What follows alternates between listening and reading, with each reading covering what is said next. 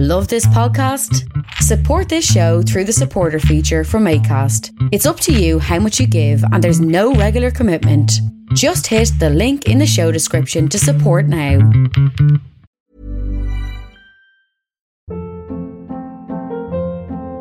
Hold up. What was that? Boring. No flavor. That was as bad as those leftovers you ate all week. Keke Palmer here. And it's time to say hello to something fresh and guilt-free. Hello Fresh. Jazz up dinner with pecan-crusted chicken or garlic butter shrimp scampi. Now that's music to my mouth. Hello Fresh. Let's get this dinner party started. Discover all the delicious possibilities at HelloFresh.com. I'm Sandra, and I'm just the professional your small business was looking for. But you didn't hire me because you didn't use LinkedIn Jobs. LinkedIn has professionals you can't find anywhere else, including those who aren't actively looking for a new job, but might be open to the perfect role, like me.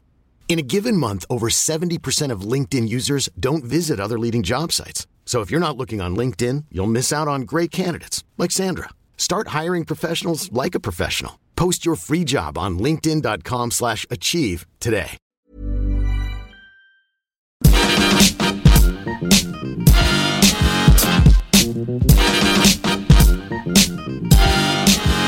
Hello and welcome to the Partly Political Broadcast, the comedy politics podcast that wears a poppy all year round, because it's important to let people know just how much you love heroin.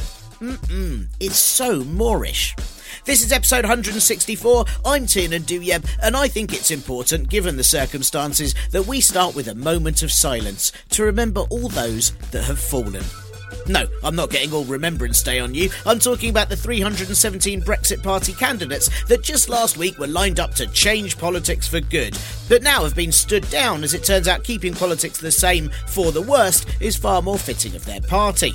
Yes, Brexit Party leader and rice pudding skin atop chewed Duplo, Nigel Farage, has decided that the best way to represent 17.4 million voters, take on the elites and refuse to back the Conservatives' Brexit deal as it's not Brexit, is by not representing voters and standing by and helping the elites win so that they can push through their deal that he doesn't like. Farage said that by removing his party's candidates from standing in areas the Conservatives won in 2017, he was giving Prime Minister and burlap punchbag Boris Johnson half a chance. So I take that to mean a cha? So, while it's not quite the threesome envisaged by US President and high-vis embolism Donald Trump, Nigel's very much accepted a political teabagging. What could be more fitting for a Brexit party than to promise so much and then barely deliver? As the saying goes, campaign for real politicians, real pain for anyone who's attempted to follow the general election lead-up so far. It's been a week of fuck-ups and faux pas which have often made me wonder if anyone actually wants to win this thing at all, or if the real winners of the election will be those that dropped out along the way. Before the Conservatives even kicked off their campaign last week, Napoleon Weinerscheid, Jacob Rees-Mogg, said live on the radio that the real tragedy of the Grenfell fire was that the victims lacked the common sense to ignore the fire brigade's instructions to stay in the building, claiming that he would have survived had he been there. Firstly, that's a really horrific thing to say, but I'm not remotely surprised Rees-Mogg said it, as he's a man who probably thinks the Gashly Crumb Tinies is a guidebook for parenting. Secondly, no, he wouldn't have survived. He'd have stood completely still and waited for his nanny to collect him and carry him out. He was, of course, forced to issue an apology, though it's not really sorry if you haven't said it like you mean it, instead of just saying it like you mean. Grime hero Stormzy said that Mogg was an actual piece of shit for his comments, but I'd say that's wrong, as I'm pretty sure people would line up to purposefully step on Rees-Mogg. But despite his realisation that he was wrong, if that's at all what it was, Mogg was still defended later that day by the man who tried to find Jessica Hyde in Utopia, Andrew Bridgen, who defended his colleague by saying that he would have survived as he's very clever, and we want very clever people running the country, don't we? A comment that's led me to be 100% certain that Andrew Bridgen has no idea that he's champion moron, Andrew Bridgen. The same day, the Conservatives posted a doctored video of Shadow Brexit Secretary and Minecraft creation Keir Starmer on Good Morning Britain, seemingly struggling to answer a question about the Brexit deal Labour might get, and not just because he was trying to hold in all the natural retching that happens if you catch even a glimpse of the pulsating bubus that is Piers Morgan's face. But actually, in real life, Starmer answered immediately, and the Conservatives had changed the video so that it was misleading. But when it came to defending the post, party chairman and what if you squished Roland from Grange Hill nail into a traffic cone, James Cleverly, said that it was a humorous video that they'd made before in a different interview saying that it was clipped short for time purposes, all the while refusing to use the word doctored, probably because he prefers the term private healthcare practitioner. It's a wonder the party didn't edit down his list of excuses so it sounded at least vaguely plausible. Cleverly then didn't turn up for his interview with Sky News, meaning presenter Kay Burley empty-chaired him. But on the plus side, this meant the interview was less full of shit than if Cleverly had been there, even though in his absence she spoke to a stool. He's so ridiculous that I reckon if you investigated it, James Cleverly is definitely an invention by a 7-year-old boy, as he's MP for Braintree. And that just sounds implausible, doesn't it? James Cleverly from Braintree, and yet he's an idiot. I bet a small bit of research would show that his full address is from Not Stupid Land, Planet Clever. Following this, Welsh Secretary and the only person to have survived his head being shrunk, Alan Cairns, resigned from his government post over claims that he knew about his former aide's role in sabotaging a rape trial, while another Conservative candidate and Lego figure with water retention, Nick Conrad, had to quit after making horrific comments about rape victims. All of which is hugely grim, but I guess none of it should seem remotely surprising from a party that spent the last 9 years ruining people's lives regardless of consent and then blaming them for it. But perhaps the party are just following in the leader's clunky plod steps, as Johnson started his campaign with a front-page piece on Tree Hell, The Telegraph, comparing Labour leader and Velcro gnome Jeremy Corbyn, his stance against billionaires, to Stalin persecuting the kulaks. And that's a great analogy, as the kulaks are just like the billionaires of today, as they owned their peasant farms and were executed for refusing to hand over grain, which is basically the same as, say, factory-damaged sex toy Jeff Bezos having to pay some money towards the upkeep of society, an amount that you won't even know is missing once it's gone. And it's the same, innit? It's the same thing, innit? Similarly, Stalin is just like Corbyn in the way that old Joseph definitely spent 30 years as a constituency MP before being deemed unelectable by everyone and repeatedly criticised for being a pacifist. It's basically exactly the same. Johnson's official election launch started with a speech by Cleverly standing in front of a slogan that said, "Unleash Britain's potential," even though earlier that day he'd been upstaged by furniture. And then Boris's speech was the same old dross, where he insisted that the Conservatives didn't want an election, which must be why he tried for one 4 times and called the opposition cowards for opposing it. Later that week, a video emerged of the Prime Minister at a party insisting there'll be no customs checks between Northern Ireland and Great Britain under his Brexit deal, even though there will be, because that's what it says in the withdrawal agreement that he arranged with the EU, proving that even Johnson hasn't got a clue what he's negotiated, though I guess that could be why he actually supports it. Then, during the Remembrance Day ceremony, the Prime Minister managed to place the wreath upside down, which many criticised, but I think it was just Johnson accurately portraying Tory policy that largely forgets to support veterans. Then he visited a flooded area of Matlock in Derbyshire and tried to mop up floodwater for a photo op, but had no clue how to do it, and made it much worse because there isn't a single thing that he can do that isn't a metaphor for his time as Prime Minister.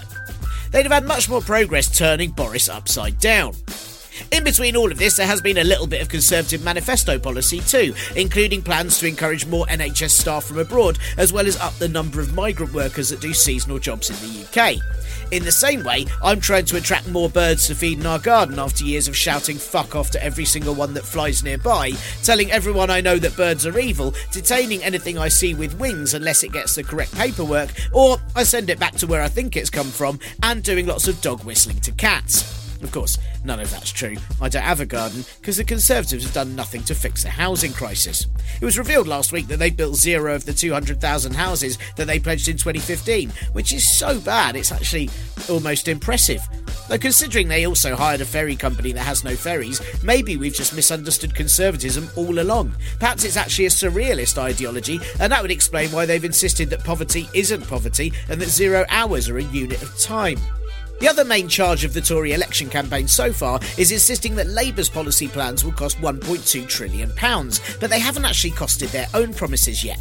When no deal planning has cost over £4 billion so far, the HS2 cost keeps rising, and among many other things, the Prime Minister himself spent £53 million on a bridge that didn't even get built. It really feels like the Tories shouldn't be throwing stones in glass houses, even though those glass houses probably haven't actually been built in the first place and were intended as luxury flats with no social areas. It's not been all gravy for the opposition either, as headlines about all the Conservatives' mishaps were knocked off the front page to report that Deputy Party Leader and what if little Ralphie from A Christmas Story had had a hard life, Tom Watson, had announced that he was stepping down as an MP in order to become a Level 2 gym instructor. Yes, really. Based on his career so far, I'm assuming that'll be in teaching spin classes. Watson did say he wouldn't be leaving politics altogether and aimed to support Labour in the election, in the way that you might help someone tidy up by putting all the things in the wrong places and breaking several plates as you go. Following Watson, former Labour MP and pound shop Pete Waterman, Ian Austin, told voters they should vote Tory as he thinks Corbyn is unfit to run the country on account of the anti-Semitism accusations. Yes, it seems Ian Austin only left Labour over its racism because it wasn't the right type, and he's much more comfortable with the anti-immigrant Islamophobic stuff in the Conservatives, as it fits what he's been saying for years. Oh, but if you don't vote Tory, then Ian might lose his job as Prime Ministerial Trade Envoy to Israel, and while you don't really need yet another reason, knowing that could definitely help you incentivise to put a cross in any other box. The Labour Party have blocked former MP for Derby North and the Kurgan from Highlander, Chris Williamson, from running as a Labour candidate on December the 12th after accusations of anti-Semitism. Accusations that he denied in his letter announcing that he'd stand as an independent before accusing Labour of capitulating to the Jewish Labour movement. Great work there, Chris. That's like announcing you definitely didn't rob someone's stuff and an email that they can see was sent from their iPhone. Former MP for Leicester East and Asian Millhouse's dad, Keith Vaz, is standing down after his Commons expulsion as he, as official terms state, expressed willingness to buy cocaine. His biggest issue is that he pretended to be a washing machine repairman to do it, whereas if he just said he was a Conservative MP, Vaz would have got away with it. Labour's full manifesto will be out next week, but while they intend to keep many of their proposals from their 2017 manifesto and the policies voted on at conference, they say that others will be watered down. Hopefully not their pledge to renationalise water companies, otherwise that'll just add even more cost to the other bits. Lib Dem leader, and yes, she's definitely the one that told on you for smoking behind the bike sheds, Jo Swinson, said Corbyn isn't fit for office as he wouldn't be able to authorise nuclear strikes. I'm not certain it's a plus for a country to have a leader that revels in destroying millions of lives at the touch of a button, but then again it is 2019, and perhaps a Prime Minister that's willing to just say, fuck this, let's nuke ourselves and get it over with, is actually what we need. It's an odd thing for someone to say that's just allied with the Greens as part of a Remain alliance, as they're not usually that gung-ho about weapons of mass destruction, but I guess what could be more Remain than making sure absolutely no one ever leaves the UK ever again? One of the Lib Dems' main policies this week has been a £10,000 skills wallet grant for every adult in England to be able to get education or retrain in a new job or sector if they want, which is a good scheme, albeit more limited than Labour's free retraining, but perhaps more financially doable. However, I can mainly see a problem with the name Skills Wallet, which no doubt topped a long list of choices such as Knack Bag, Deft Purse and Talent Pouch. I'm really looking forward to Lib Dem candidates having to answer questions without laughing on how they'd get their skills wallet filled. And of course, the Brexit Party are now partly backing the Tories, which could leave voters on either side dismayed, as they won't be backing down from Labour seats which the Conservatives need to win. Instead, candidates like multi-millionaire and man who looks like a walking fraud case, Richard Tice, will be running in Hartlepool, because what that area, one of England's poorest, is absolutely crying out for in representation is an elitist Surrey boy who lives nowhere nearby to make sure they get what they need. And will this Brexit Party and Tory alliance stop what Farage reckons is most important, a hung parliament? Well, yes, I guess it could, as if it's got both of what remains of his party and the Conservatives in it, it'll definitely be less of a hung one and more of a chode one. Farage was apparently offered a peerage 48 hours before his decision to get the party standing down from Conservative seats, but he said he'd turn it down because the last thing he wants is a job with any sort of responsibility involved.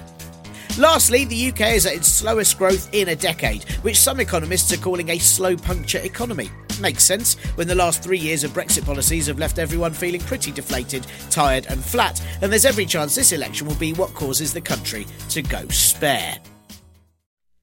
Hey, Parpol Broads, happy not quite mid-November to you. What's going on? I hope you haven't been flooded. I spent the weekend in the West Country with some pretty flooded roads here and there, and the footage of parts of the Midlands under a lot of water looked pretty bleak, so I hope you are all okay. I've probably said this on the podcast before, but I'm always reminded of hearing an interview with a Dutch politician who was talking about how the Netherlands were flooded really badly in 1952, and then they've never been again since. No, I'm not sure those are the right years or facts. No, I'm not going going to look it up. You do it. But what I remember is that the interviewer asked him, how did you prevent flooding from then on? And he replied, we just spent money on it.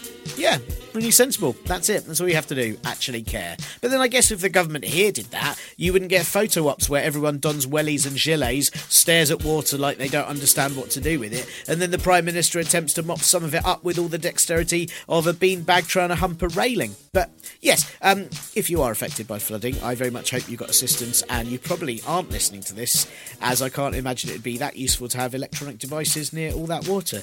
God, I'm so useless at doing any kind of comfort chat, aren't I, with ill-thought-through words of concern on a format that anyone who needs them is very unlikely to check out while in an emergency situation. I can't imagine anyone currently trying to dry out their precious belongings is thinking the only thing that would make this better is a man with no clue what this is like to offer very vaguely conciliatory tones. So I'm certain it's harder to be an MP than we all think, and yet somehow so many politicians right now make it seem even harder than that. I mean, I know if I went to somewhere that, say, had a sinkhole or something, I'd probably be prone at saying something awful like, this is the pits, without meaning to, and then I'd feel awful about it for the rest of my life. But I wouldn't say, for example, I hope you fill that hole full of poor Luxembourgians and then bomb it, because, well, I wouldn't want anyone to do that, but also because even if I did, it would be really easy not to say it. I don't want that promise. If you are in Luxembourg, you're totally safe around me and sinkholes. Well, you're not, because sinkholes are dangerous. Anyway, what I mean to say is thanks for listening, as always. This is only a brief admin bit this week, as the show has taken far too long to write today. Fun writer's block. So, you know the usual. Please donate to Ko-fi and Patreon. Do all that. All the links in the blurb. Please review. Do all that as well. Review, but review nicely. Don't be a dick. Please tell someone you know about this stupid weekly thing, and maybe just tweet or Facebook something about it. Unless you're an MP, as chances are you'll write something awful around it without being able to stop yourself, and then you'll have to resign. Quick correction from last week, as I plugged a book called A Wild and Precious Life, which is currently being funded on Unbound, and I said that Kat Day, who types up all the linear liner notes for this show, had written a story in it. She hasn't. I got all confused. But you should still fund the book if you can, as it sounds great, and I've popped the link into the pod blurb once again. And that's it. That's all the admin. That's all the admin for this week. Ta-da! Admin done. So, instead, on this week's show, I interview political journalist John Elledge, although we spoke last Wednesday, and so much has changed since then, but also nothing really has changed. But still, it's a very fun listen. Plus, a little bit more election flex, because what's the point in having an election jingle that bad if I don't use it? Exactly. Are you enjoying the election so far? I mean, that's a strange question to ask, isn't it, when the last few years of political happenings has led to the level of disappointment for anyone even marginally left of centre to be so gnarled with concern that things will just get even worse, that there was even a celebration that Labour didn't win in 2017, but because it wasn't as bad as a not win as we'd assumed. That's ridiculous. This time round, could things change, or will the whole country look at the lying, bungling, mutant ear of corn that is the Prime Minister and think, you know what, at least if he's in number 10, he won't suddenly turn up at our house, so we may as well vote for him? Who knows? And that uncertainty doesn't usually equal excitement in the same way that, say, not knowing which cameo a character will appear in a superhero film might, or what the next Star Wars film will be called and how it might upset the alt-right, or even in the way that knowing at least one crisp manufacturer will release a Christmas flavour that will induce vomiting, but hey, it'll be great to tweet about. This election doesn't generate that sort of excitement, because this one could mean the end of 9 years of a really terrible government, or another 5 of a really, really hard life. So how can we be positive about it? Well, this week I spoke to John Elledge. John is a political journalist for The New Statesman, and he regularly manages to both convey important and necessary views on current politics, but also be very funny about it too. John was actually on this podcast many, many moons ago, way back in the early episodes, and he's just started a daily election rundown newsletter and recently wrote an article about why he was looking forward to the election, so I thought I'd ask him to come back to the show and ask him all about it. But as you can probably guess, you can't really have a full chat about looking forward to something that is ultimately terrifying, so we discussed that for a teeny bit, and then we discussed all things election and what might or might not happen. We spoke last Wednesday, and as is the nature of there being a breaking news story every 2 minutes, lots has happened since. But hopefully you'll still find enough in here that's relevant, and you might even enjoy it. Here's John. One of the reasons I want to speak to you today is that you wrote a lovely article about looking forward to the election, which I think you're the only person that said anything like that. And as much as I've enjoyed James Cleverly this morning, we're speaking on a morning where James Cleverly has had 3 different excuses as to why the Conservatives doctored a video. I did enjoy that. I can't say that there's much that I'm really looking forward to. So why should we be happy about this? I mean, I just really love an election. I just think elections are really fun. There's just like, you know, the rolling news and the gaffes and the memes and the jokes and the staying up late to watch the results and get drunk even if you're working while you're doing it. You know, I really love the whole ritual of it. I just think it's like, you know, the watching, you know, history in the making sort of stuff. But also, obviously, there's a part of me. There's a small hopeful part of me that I'm trying not to look at too much, which thinks maybe this is our opportunity to get rid of this lot. Maybe, like, you know, this government is nearly 10 years old. That's a long time. Maybe they're going to lose.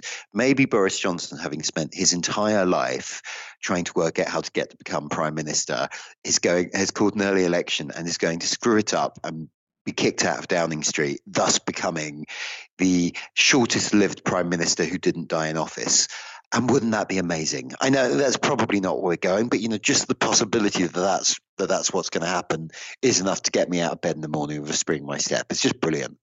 I mean, do you think that there is, I mean, is it wrong to feel optimistic? Because, I mean, Johnson's been pretty rubbish so far at everything he's done. He's been deemed unlawful. He's lost all his, you know, he's not managed to push through nearly any motions in the Commons. And we're speaking, as I said, a few days before this comes out, but, you know, we've had Jacob Rees-Mogg say awful things about the Grenfell victims. It seems to be calamity after calamity. That must mean that there's a little bit of hope there. Maybe, or are we the only people that care about this?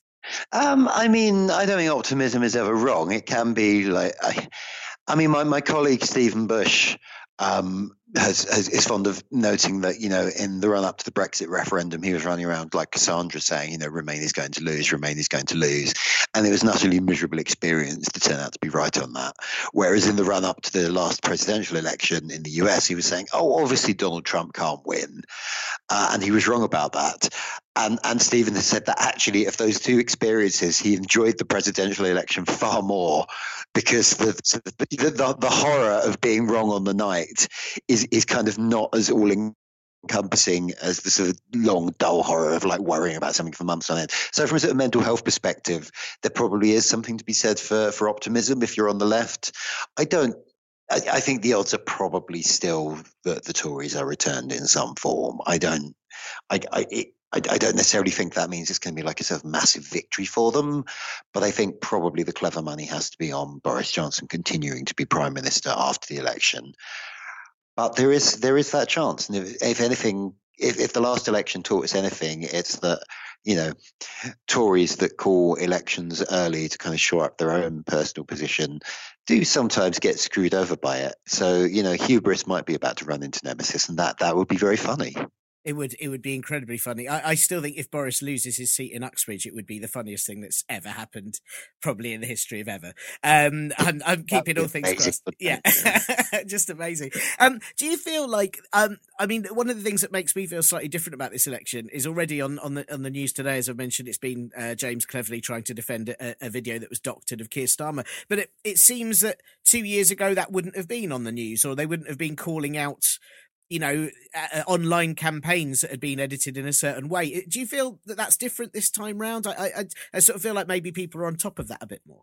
I think it's, I don't know. I haven't really thought about it, in all honesty. I think there is sort of a herd instinct in the media. You know, something is a story because it's the same sort of shape as an earlier story a lot of the time. So, you know, one of the reasons that I'm being very careful with my words here because I think both of these are very real and genuine and horrible problems, and I don't want to underplay either of them. But I think one of the reasons that Labour anti-Semitism, which is a real thing, gets more play than Tory Islamophobia, which is also a real thing, is because there's sort of already this sort of echo chamber for the Labour anti-Semitism stuff. Like the stuff comes out and it's like, look, it's this again. Isn't that awful? Whereas the Tory Islamophobia stuff, which is as real, I think, although maybe not as, maybe that's more the party membership rather than the leadership, you could argue. That doesn't get that kind of play because it doesn't feel like it's kind of fitting into that existing groove, if you see what I mean. So I think it is possible that because we've spent a lot of the last couple of years talking about fake news and what, deep fake videos and so on are going to do to the impossibility of accurate news coverage, it is possible that means that reporters and editors are now on the lookout for it. So something like, a dodgy video doctored by the Tory party fits into that existing narrative and becomes easy to talk about. The other thing is, I think there has been a gradual erosion of kind of standards and conventions and behavioural norms over the last few years, going back many years now, really. But I do not feel like that is something that the earlier iterations of the Conservative Party would necessarily have thought was an okay thing to do. Like, it's okay to kind of kick Labour on policy or whatever, but it's probably not okay to actually just lie about stuff in that way. So I don't know if we would have seen that in previous elections, but I'm not entirely sure why. I think there's a couple of possible answers there. And do you think, because I'm aware that you're on Twitter a lot. I thoroughly enjoy following you. I'm on Twitter far too much. Are these sort of things that we're just aware of because we're on social media all of the time? Do you think the general public is aware that kind of standards have been eroded in the way that politicians act? Oh, God, probably not. I mean, there is definitely there are kind of multiple bubbles, aren't there? I think, like, if you are someone who spends a lot of time on Twitter, even if you're not actively involved in politics, whether being a participant in it or writing about it, if you're in that kind of Twitter bubble, you will have a very different idea of what is cutting through, I think. I can't remember who originally said this, forgive me, but like there is a line I've heard many times that, like, at just the point when all the journalists are getting sick of hearing a particular joke or line or policy, that is the moment it is finally starting to cut through with the general public. So like during the 2016 London mayoral campaign, where like Sadiq Khan mentioning that his dad used to drive a bus became a running joke. Like he'd say it so often. He started making jokes about how often he said it. That was kind of how he sort of presented it. Was like, I'm going on about my dad driving a bus again. But the reason he was doing that is because to get that message through to the general public, you really have to keep hammering it home over a long period of time, because people generally don't think about politics at the time. Most normal people have better things to do and just don't care. So it's only sort of in the last few weeks before an election that anyone starts paying attention, which I think is one of the reasons, by the way, that the 2017 campaign was such a surprise, because up until that point, most of the electorate had yet to make up their mind about either Theresa May or Jeremy Corbyn. So there was room for campaigning to actually kind of affect things, I think. Whether that will be the same this time round. Now, Jeremy Corbyn has been Labour leader for more than 4 years, and Boris Johnson's been, he's only been Prime Minister for a couple of months, but he's been a national figure for a lot longer than that. Whether there's still that same room for movement, I don't know. Is this going to be a Brexit election? Because, you're sort of speaking about people not necessarily being so aware of things until a couple of weeks before the election, or not caring so much. I did a gig on Friday in Cambridge, and everyone there almost just groaned when I mentioned politics. It was very miserable about the whole thing. Do you think that Cambridge, like you'd imagine Cambridge, one of the places that would be all right with that sort of thing? No, they all made a noise that said, "We're all bored of this. Please talk about something else." And I had to completely change my material. So a room of about 200 people, none of them seemed happy. Which I found a very interesting indicator. Obviously, that's a specific group of people that will be going to a comedy gig. It's maybe not representative of everyone. But, is Brexit still going to be the driver of this? Because people seem so bored of it. And already we see Labour are really pushing policies that aren't Brexit. Do you think it's still going to be a major factor? God knows. I mean, I'm very wary of making predictions because I'm bloody rubbish at them. Whenever I sort of feel confident something's going to happen, the exact opposite happens every time. Honestly, I'm trying to get out of the habit of doing it in copy, because I know I'm always wrong. It's really embarrassing. I'm just like catastrophically wrong every time. But then that's good. We can use, if we know that, we can use your predictions to guess the exact opposite will happen. Yeah, but I start trying to do that, don't I? I start saying, "Oh God, this terrible thing is going to happen," to try and prevent it. It doesn't. And then, like, if I'm not being sincere, what does that mean? Anyway, obviously the government wants it to be a Brexit election, and the Labour Party really doesn't. This was also true in 2017, and on that occasion, the Labour Party got their way. Like Theresa May went to the polls saying, you know, we're trying to deliver Brexit, but the Labour Party are blocking it. Give us a bigger majority. And that had a couple of problems, one of which was the Labour Party was not blocking Brexit. That was a lie. That was a thing the government was lying about. And the other problem was that, you know, it turned out that most people weren't interested in that and were rather more worried about social care or the state of the public services or the NHS, all that other stuff that politics is meant to be about. So that backfired on Theresa May. This time it's a little bit different because firstly, you know, there is a much stronger case that Parliament has been blocking Brexit. I mean, I think that's a very crude way of putting it. But it is true that the government has got a deal and could not get it through Parliament in the way it wanted to. It was a bit shifty the way, it took its ball home because it couldn't get it on the timetable it wanted to, even though it had kind of like people had agreed in principle. But nonetheless, there is more of an element of truth to the idea that, you know, the existing Parliament is a block to Brexit. Also, we're much closer to the actual deadline here. Like in the 2017 election, Article 50 had only just been triggered. We had nearly 2 years to sort this mess out, whereas now we've got till the end of January as it stands, although God knows, given the number of times we've extended now. You know, I forgot an entire Brexit extension. I was writing I was writing something about the last Brexit extension, and I realised I'd totally forgotten the first one, which was only a couple of weeks. I just like, you know, this year has been full of stuff like that. You just totally forget. Anyway, I think it is possible. This is the Brexit election. I also think it's possible that it isn't. But I think the more the election is about Brexit, the more I suspect that favours the Tory party, because generally the pro-Leave voters are slightly more reunited in the Tory electorate than the pro-Remain voters are in Labour or any other party. And we're recording this on Wednesday. Much of the last week has been given over to Labour and the Lib Dems tearing chunks out of each other on the internet about whether or not tactical voting is a good idea. So that obviously bodes incredibly well for the Remain alliance to block Brexit. So I suspect that the more the election is about Brexit, the better it is for the Tories. Right, and if it is about Brexit, does that mean tactical voting is a smart thing to do? I mean, depending on whether you're Leave or Remain, is it wise to tactically vote to get the Leave or Remain representative in your area, or is it just a load of nonsense? Maybe. I don't necessarily think that's just about Brexit. Like, tactical voting can also just be like, let's get these bastards out. Like, there was a lot of tactical voting in 1997, I think, where, you know, people were just so sick of the Tories that in some seats where Labour couldn't win, people did vote Lib Dem, and the other way around. I think if Labour and Liberal Democrat voters were amenable to that, we would have more of a chance of getting the Tories out of government. It does not feel, based on the last week, that the politicians or activists of either party are particularly wild about sharing votes in that way. Whether the electorate will feel any differently is another question.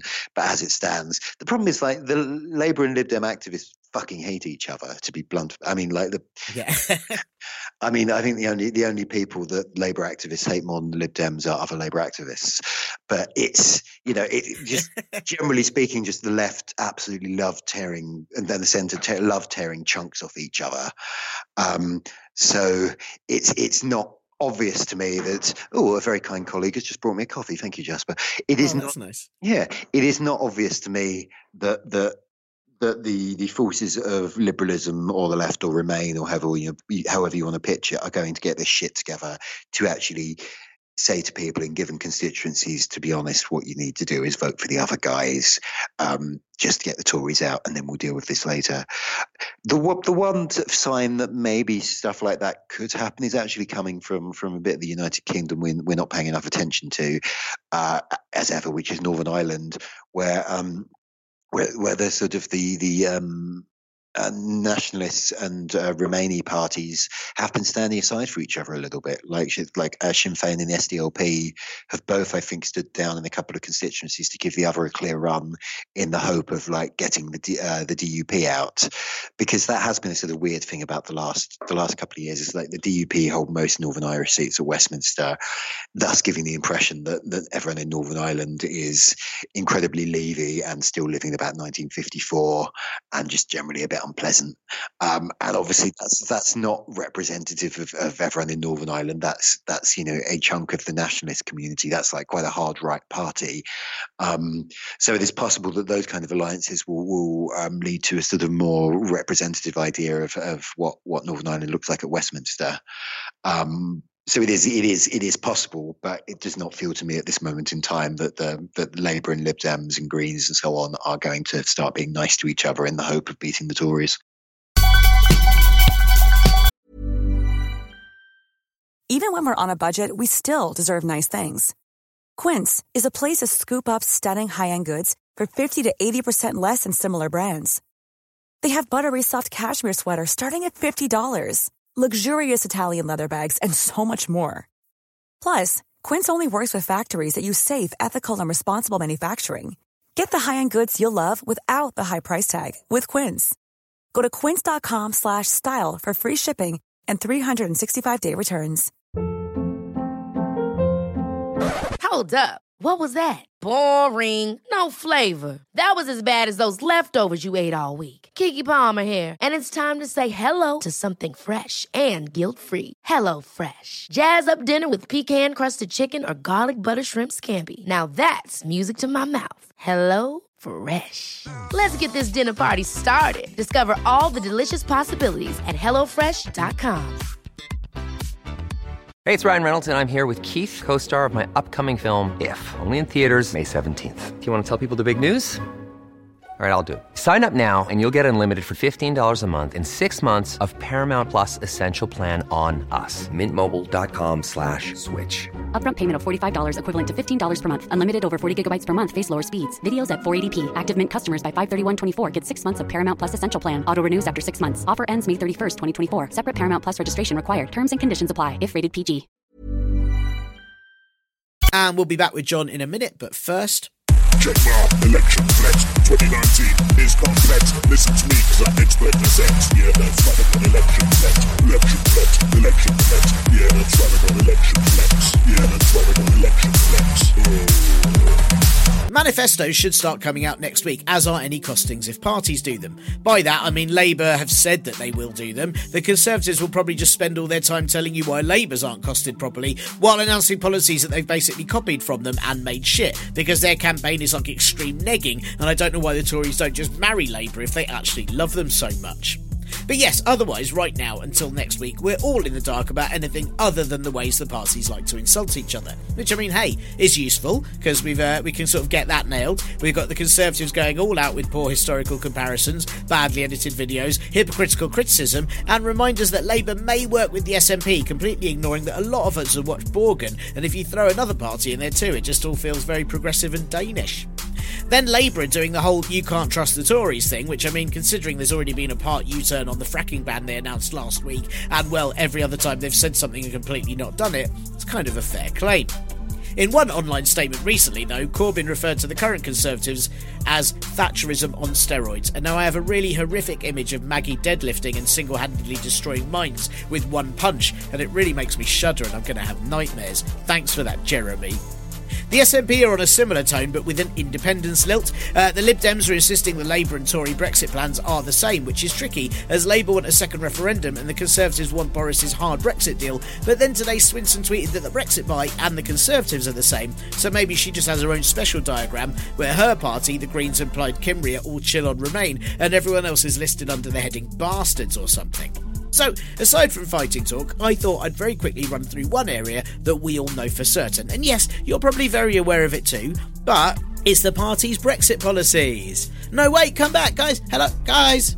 Look, I promise this will be super quick, especially as this election might not even be a Brexit one, even though lots of people seem to want it to be. But hey, there are 5 weeks left. Who knows what could happen? So, the Conservatives want to leave with Johnson's New Deal that's now been scrutinised a bit more and is terrible in terms of workers' rights and being able to forego all of our trading standards so that the US can sell us paprika with 11 rodent hairs in. Yes, that's some of the US food standards. US food producers can leave up to 30 insect fragments in 100 grams of peanut butter, 11 rodent hairs in 25 grams of paprika, and 3 milligrams of mouse or rat poop in each pound of ginger. And while that might not sound that tasty to you, for me, it's also really ruined the Pixar film Ratatouille. Johnson's aim would be to get a majority this election and then win a vote to leave on January the 31st with his deal, and then by Pancake Day we'll all be topping our well-flipped creations with sprinklings of weasel jizz and bee eyes. The Conservatives are now saying their transition period won't go beyond December 2020, as was originally planned from the original leave date that didn't happen, OVS. That's just 11 months, though, to negotiate a brand new free trade agreement with the EU, something that usually happens over 48 months at the minimum, all the way to up to 9 years. And then there's all that border check stuff to sort out, which may take longer than just under a year as well. So, chances are either we crash out after all this effort, we still end up crashing out, technically with a no deal on January the 1st, 2021, reverting back to WTO rules, which very few people want, or they negotiate a very bare bones deal, sorting out trades goods very quickly, and then not much else, but the rest will take longer to sort out, or Johnson has to extend the transition period, which is allowed under the deal that Theresa May agreed, and then a whole load of ditches will once again be really disappointed on New Year's Day 2021. Labour's policy is to renegotiate Boris Johnson's deal and then put that deal against Remain in a referendum for the people to decide on what happens. The plan would be to do all that in 6 months, because it's either like they haven't been paying attention to the last 3 years of nothing happening, or they're aware that they might actually be able to turn up to the EU meeting with notes, or without having blamed them for everything 10 minutes before, or, just being able to construct a sentence properly. The Conservatives have said that there's no way Labour could get a new deal negotiated that quickly, but Johnson boasted about how he got a new deal sorted within a few days, so based on that, almost anyone else on the planet should be able to manage one within a few minutes. If they manage a new deal and there's a referendum and the public still vote to leave under the new deal, then Labour would probably need to extend the transition period, as they'd only have 5 months left to negotiate a new FTA otherwise. But it's likely their new deal would mean the UK was still part of the customs union, a bit like Norway has now, and we would retain a close single market relationship, which probably means being in the single market like Norway is now, as you can't really just be in it a bit or call it a self-partnered market just for kicks and hope that no one minds. Some Labour MPs would campaign for the Remain referendum option, some wouldn't. Corbyn won't say, but if you're a Brexiteer you think he'll back Remain, if you're a Remainer you think that he's going to back leaving, but chances are he'd just draw a courgette on his ballot and spoil it, managing to annoy everyone. The SNP want to scrap Brexit and Remain, probably via another referendum, though really they want Scottish independence via yet another referendum because they are cray-cray for ref-refs. And then for Scotland to be in the EU, which would probably mean, as a new country, they'd have to have the euro, and to be honest though, that would be much easier than trying to spend a Scottish £10 note anywhere south of the border. The Lib Dems want to cancel Brexit, but based on current cancel culture, that might mean that some people carry on Brexiting because they think it's cool and alternative, and fuck you grown-ups. I'm not even sure that joke makes sense. I'm really old. If the Lib Dems don't get all of the seats in the world, or failing that, make every other MP become a Lib Dem as part of Joe's global domination plans, then they'll back another referendum and OVS campaign for Remain. The DUP, do you remember them? They don't like Johnson's deal, so while they want to leave, they also want a veto on his deal and an ability to reject it. But if Johnson gets a majority, he won't need them anyway, so they probably won't get a say, and then once again Northern Ireland has its future dictated to it by the British upper class, and I'm sure that'll all end really, really well, just like the last time. Greens are all about another referendum, but that's because it's basically renewable politics, isn't it? Plaid are the same, even though Wales voted to leave, which sort of goes against their new campaign slogan of Wales, it's us. I mean, apparently when it comes to Brexit, it isn't. And the Brexit Party, who are now part backing the Conservative Party, I just don't know what they want. It really isn't clear. And while that is a silly, not very good joke, they were campaigning for a no deal and saying that Johnson's deal was not a proper Brexit, but that was last week before Nigel was offered a peerage. Oh, and the Independent Group for Change. No, there's really no point, is there? So that's where things are right now. Lib Dems played and Greens have buddied up with their Just Us and No One Else League. Will Labour and the SNP join in? Brexit and Tories have started their economic suicide squad. Will the DUP lurch around 10 paces behind them while scowling at children? We'll have to wait and see. And with 5 weeks left to go, there's every chance that by the time it comes to voting, everything will have changed. Everyone will be voting on completely different issues. But either way, by Feb the 1st next year, there'll be a lot of get ready for Brexit posters in a bin. And now, back to John. What should we be looking out for then? Obviously we're not going to get too many early indicators for another couple of weeks, but what are the constituencies we should be looking for at how things may go? I read something about how London is seeming less Labour than it has been, or it might switch. Are there things that we can already check to kind of get an indication? Yeah, so polls are difficult because there's several different sets of polling out there. There's one set of pollsters that come out with quite a big Tory lead, and there's another set that have them basically neck and neck. And in polling averages, you'll see those kind of averaged out. So it looks like the Tories have a reasonable lead, and that may not be true. It may be that one of those sets of pollsters is right and one is wrong. It may be that, because the way polling works, it's not just a matter of asking people who they're going to vote for. It's not even just a matter of working out what a representative sample of the electorate is and asking what they're going to vote for. It's also a matter of working out who is actually going to bloody well turn out and vote on the day. And that isn't necessarily something you work out by asking people, because they lie to pollsters and to themselves. So one of the reasons the poll's wrong in 2017, and I think in the US presidential in 2016, is because people voted who were not expected to vote. If that happens again, the polls could be wrong again. But so it's probably not worth looking at individual polls, let alone individual constituencies. What I think it probably is worth doing is kind of looking at how polls move, because even if they're wrong, they tend to be wrong in the same way throughout an election campaign. So if a pollster shows a Tory lead of 10% falling to a Tory lead of 2%, that probably does reflect a big drop in the Tory lead, or a big fall in the Tories' vote share, regardless of where they were before. So you can kind of get something from the movement, even if you can't get the exact numbers. In terms of bits of the country, I think we're probably going to hear all sorts of bits talked up as battlegrounds. And the truth is, we probably won't know till election night. The Midlands will probably be quite interesting, because that is a place where the Tories do seem to be sort of gaining ground and Labour losing ground over a long period. But on the other hand, there are fewer seats there than there are in London or the North. So it's sort of. There's sort of different bits of the country and different seats sort of get fetishized at different elections, and so all the nonsense we've heard recently about old working class Labour voters in the North who are flipping to the Tories.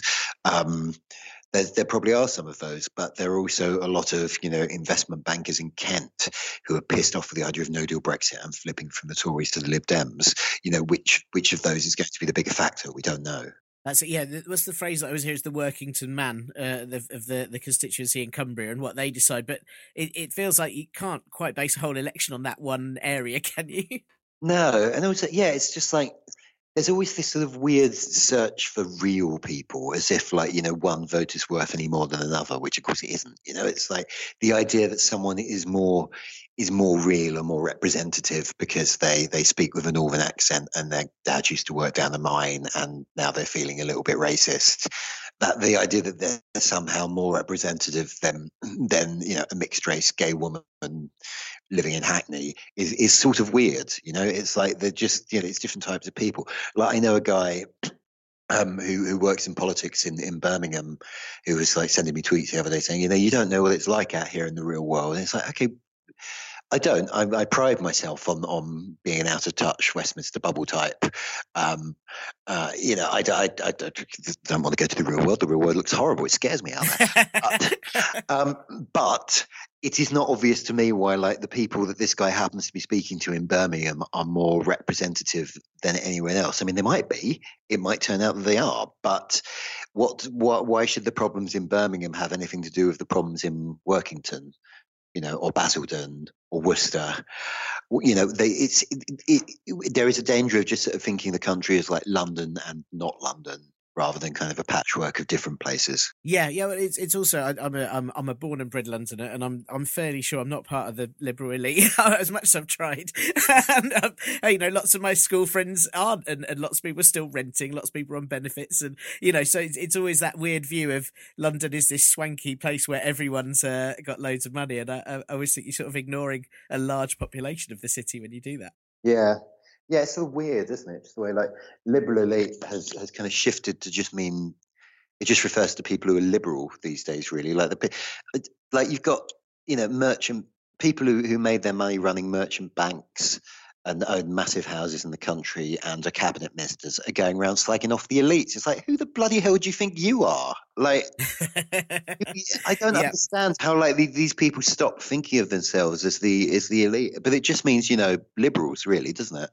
Yeah, absolutely. I mean, it's that thing of Dominic Cummings' relative owning a castle, and yet he criticised the elite, and I still find that very hard to digest. So a couple more questions for you, and one is that I know you've said you're terrible at predictions. What are you at this stage? You said you think the Tories are still going to win, but it's likely to be a hung parliament, isn't it? Don't know. I don't feel it. I mean, it's so difficult to know. It feels unlikely to me that the Tories are going to come back for a big majority because it feels like they're going to lose seats in Scotland. They're probably going to lose seats in the south to the Lib Dems. It is, they don't have a majority to start with. That's a lot of ground they will need to make up to get a decent majority. And then 9 years into quite an unpopular government, people are pissed off about the state of the economy and the fact that they can't get on the housing ladder and the fact that the wage hasn't gone up in 3 years or 10 years. All this stuff is obviously in the mix. And, the law of political gravity should suggest that this lot would be in trouble. But they are ahead in the polls. There are, even the polls that are good for the Labour show the Tories slightly ahead. Things can shift during a campaign. But I think, the odds have to be on the Tories being returned in some form. It is unpredictable. The last campaign was very unpredictable, and there's a lot of elements here we don't know how they're going to play out. We don't know how people are going to respond to the current situation of Brexit. We don't know what a winter election is going to do because we haven't had a winter election in 45 years, and we haven't had a December one in 96. I think the last one was 1923, when things were a little bit different in 1923, obviously. So we don't know how that's going to play out. So it could go in. I mean, my guess is the best case scenario for the left is Labour largest party but not a majority, whereas the best case scenario for the right is probably a Tory majority getting towards the 40-50, which is safe. That's decent, but it's not a Blair landslide level. So on that range of probabilities, there are more good outcomes for the Tories than there are for Labour, but who knows? I guess it's going to also largely depend on the weather on the day, isn't it? Yeah, there's every chance it's snowing or heavy rain. We're only going to have about 5 votes put in. Yeah, and also like whether the left Remain parties get their shit together in terms of tactical voting, what kind of gaffes come out and how people respond to them. There's all sorts of completely unknowable factors, and we've got weeks to this to go yet. So you'd probably rather be in Boris Johnson's position than Jeremy Corbyn's right now, but doesn't mean he's going to win. Okay, so one last question, which is, nearly last question, which is not election-based, sort of. Lindsay Hoyle got elected as Speaker the other day, and there was a lot of hoo-ha about the next Speaker's going to be quite pivotal in Brexit talks and all this, but Lindsay Hoyle seems quite down the line. Is him being Speaker going to make any difference to how Parliament worked under Bercow? Is it the big deal that we've been told it was going to be? I'm going to be honest about this. I'm not close enough to it to give you a very clever answer. I didn't really know who Lindsay Hoyle was before last week.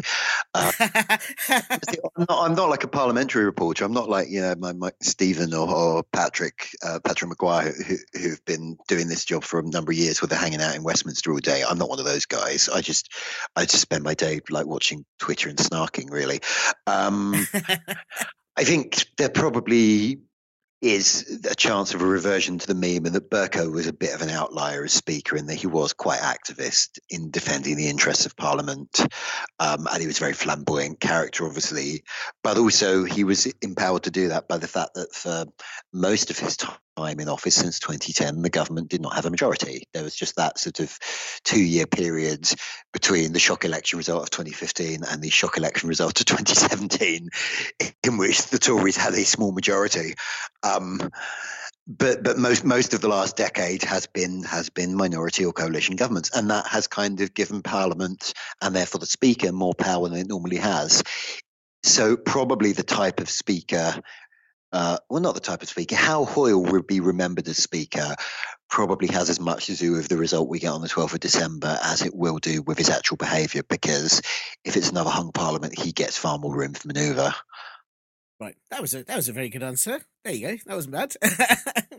I'm a very clever, well-informed guy. I'm just someone who's clever and well-informed by stealing it from colleagues who do all the hard work while I just stare at the internet. That's the best way. Absolutely the best way. Brilliant. Well, just the last question, and thanks so much for coming back on the podcast again. I think I last spoke to you about 3 years ago for this show, which is far too long ago. I mean, what did you even talk about? Was that housing? Right. Yeah, it was housing. It was housing issues. Yeah. And a building on the Greenbelt, I think, which still, since then, just nothing's happened with housing. Really, no one's built anything. No. I think at that point I was working on a book proposal about the housing crisis, and I was talking to a number of editors about it and got quite a long way in some of those conversations, but couldn't get anyone over the line to buy it. And the last rejection from that came about 3 days before the Brexit referendum. And I instantly was just so grateful that I hadn't just committed the next year of my life to writing a book about the housing crisis. Yeah. No one's going to be paying any attention to this forever now. So, it all worked out in the end. Yes, there you go. I suppose in a really depressing way. Yeah. Well, no. But thanks for coming back 3 years later. I was just going to say that apart from yourself and your articles and your new Evening Call newsletter that everyone should sign up to, who should we all follow for the election? Who do you snark on Twitter? Who are you stealing answers from? Who should we be also stealing ideas from? Yeah, he's good. I mean, obviously from the New Statesman, I should mention Stephen Bush, Patrick Maguire, Alva Ray and Anoush Chakelian, who are kind of our politics team, all of whom are fabulous people. There's my friend Marie Leconte, formerly of BuzzFeed, who's a very good freelance journalist who's very sort of tapped into what's going on in Westminster and is very funny. There's a guy called Tom Hamilton, who is formerly a Labour advisor and recently published a book on Prime Minister's questions, but he's like very, very funny and quite dry about what's going on. In terms of people who do sort of sketchy stuff, obviously, like everyone says Marina Hyde, and she's wonderful. I love Marina Hyde. But also I will give a shout out to Tom Peck of The Independent, who, like, there is genuinely a thread he did in January where he had been sent first thing in the morning to watch a fake lorry convoy in Kent to show off preparations for no deal Brexit. And it's just it's one of my favorite things that anyone's ever done on Twitter. It's just so dripping with contempt. It's absolutely wonderful. So Tom is worth a follow. I feel I should probably try and come up with someone from the right, and I'm struggling. Actually, Sam Bowman, formerly of the Adam Smith Institute, is quite funny and is good at memes in a kind of free market liberalism kind of way. So if you want someone vaguely amusing from the right, maybe follow Sam as well. Thanks to John for having time to chat. You can find him on Twitter at John Elledge. That's JONNELLEDGE. You can find all his articles at The New Statesman, and do sign up to his daily election rundown called Evening Call, which you can find at newstatesman.com/evening-call, and I'll pop a link in the pod blurb too. What else do you need to know about for this election? Are there certain policies you want to know the records of or the importance of? Or maybe you just want to know whose racism is the least bad, or which party will ensure the best deal on crisps? Let me know, and you can, of course, do that at the contact page on partlypoliticalbroadcast.co.uk, the @ParPolBro Twitter, the Partly Political Broadcast Facebook group, or email me at partlypoliticalbroadcast@gmail.com. Or maybe make a video compiling various bits of this episode, but then sort of shorten them, so it sounds like I'm saying something completely weird, and maybe even the name of the person I want to interview, and they'll ask you why on earth you did that when you could have just emailed me, and you make up 400 excuses before not turning up. It's probably just easier to email, isn't it? And that's all for this week's Partly Political Broadcast podcast. Cheers to your ears. And remember, if you enjoy the show, please take 32.6 seconds out of your life to spread the word about it online or IRL or in IR unreal life or in your dreams. Maybe spread about it in your dreams. I'm pretty sure it'll distract the whole class from you being in your pants if you tell them to tune into this podcast instead of acknowledging it. Please also donate, review, do what you do, scoobity-wap and doobity-doo. Thanks to Acast, My Brother-in-Law Skeptic and Cat Day. And this will be back next week when Nigel Farage has a fever and suddenly announces that Brexit Party candidates will only run in areas with his initials in and where he's driven through and where he's seen a dog and where he hasn't coughed, and eventually ends up sending 283 candidates to Barrow-in-Furness where they all fight each other and get too injured to take part. Bye! This week's show was sponsored by Jacob Rees-Mogg et Salutum. Tips to ensure you get all clever enough for your own health and safety, including what Latin might be best to shout at a shark that's eating you to ward it off, how having 6 children can provide a handy barrier against any collisions with a steam train, and how mostly don't worry, as Nanny will save you. Et Salutum, found in all ancient bookshops down gaslit alleyways near you.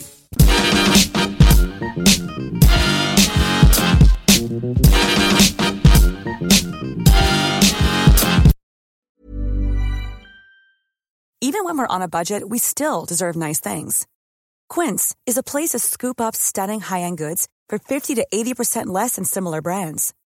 They have buttery soft cashmere sweaters starting at $50, luxurious Italian leather bags, and so much more.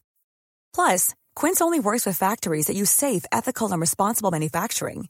Get the high-end goods you'll love without the high price tag with Quince.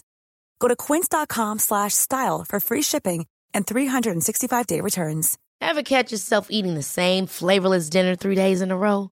Dreaming of something better? Well, HelloFresh is your guilt-free dream come true, baby. It's me, Keke Palmer. Let's wake up those taste buds with hot, juicy pecan-crusted chicken or garlic butter shrimp scampi. Hello Fresh. Stop dreaming of all the delicious possibilities and dig in at HelloFresh.com. Let's get this dinner party started.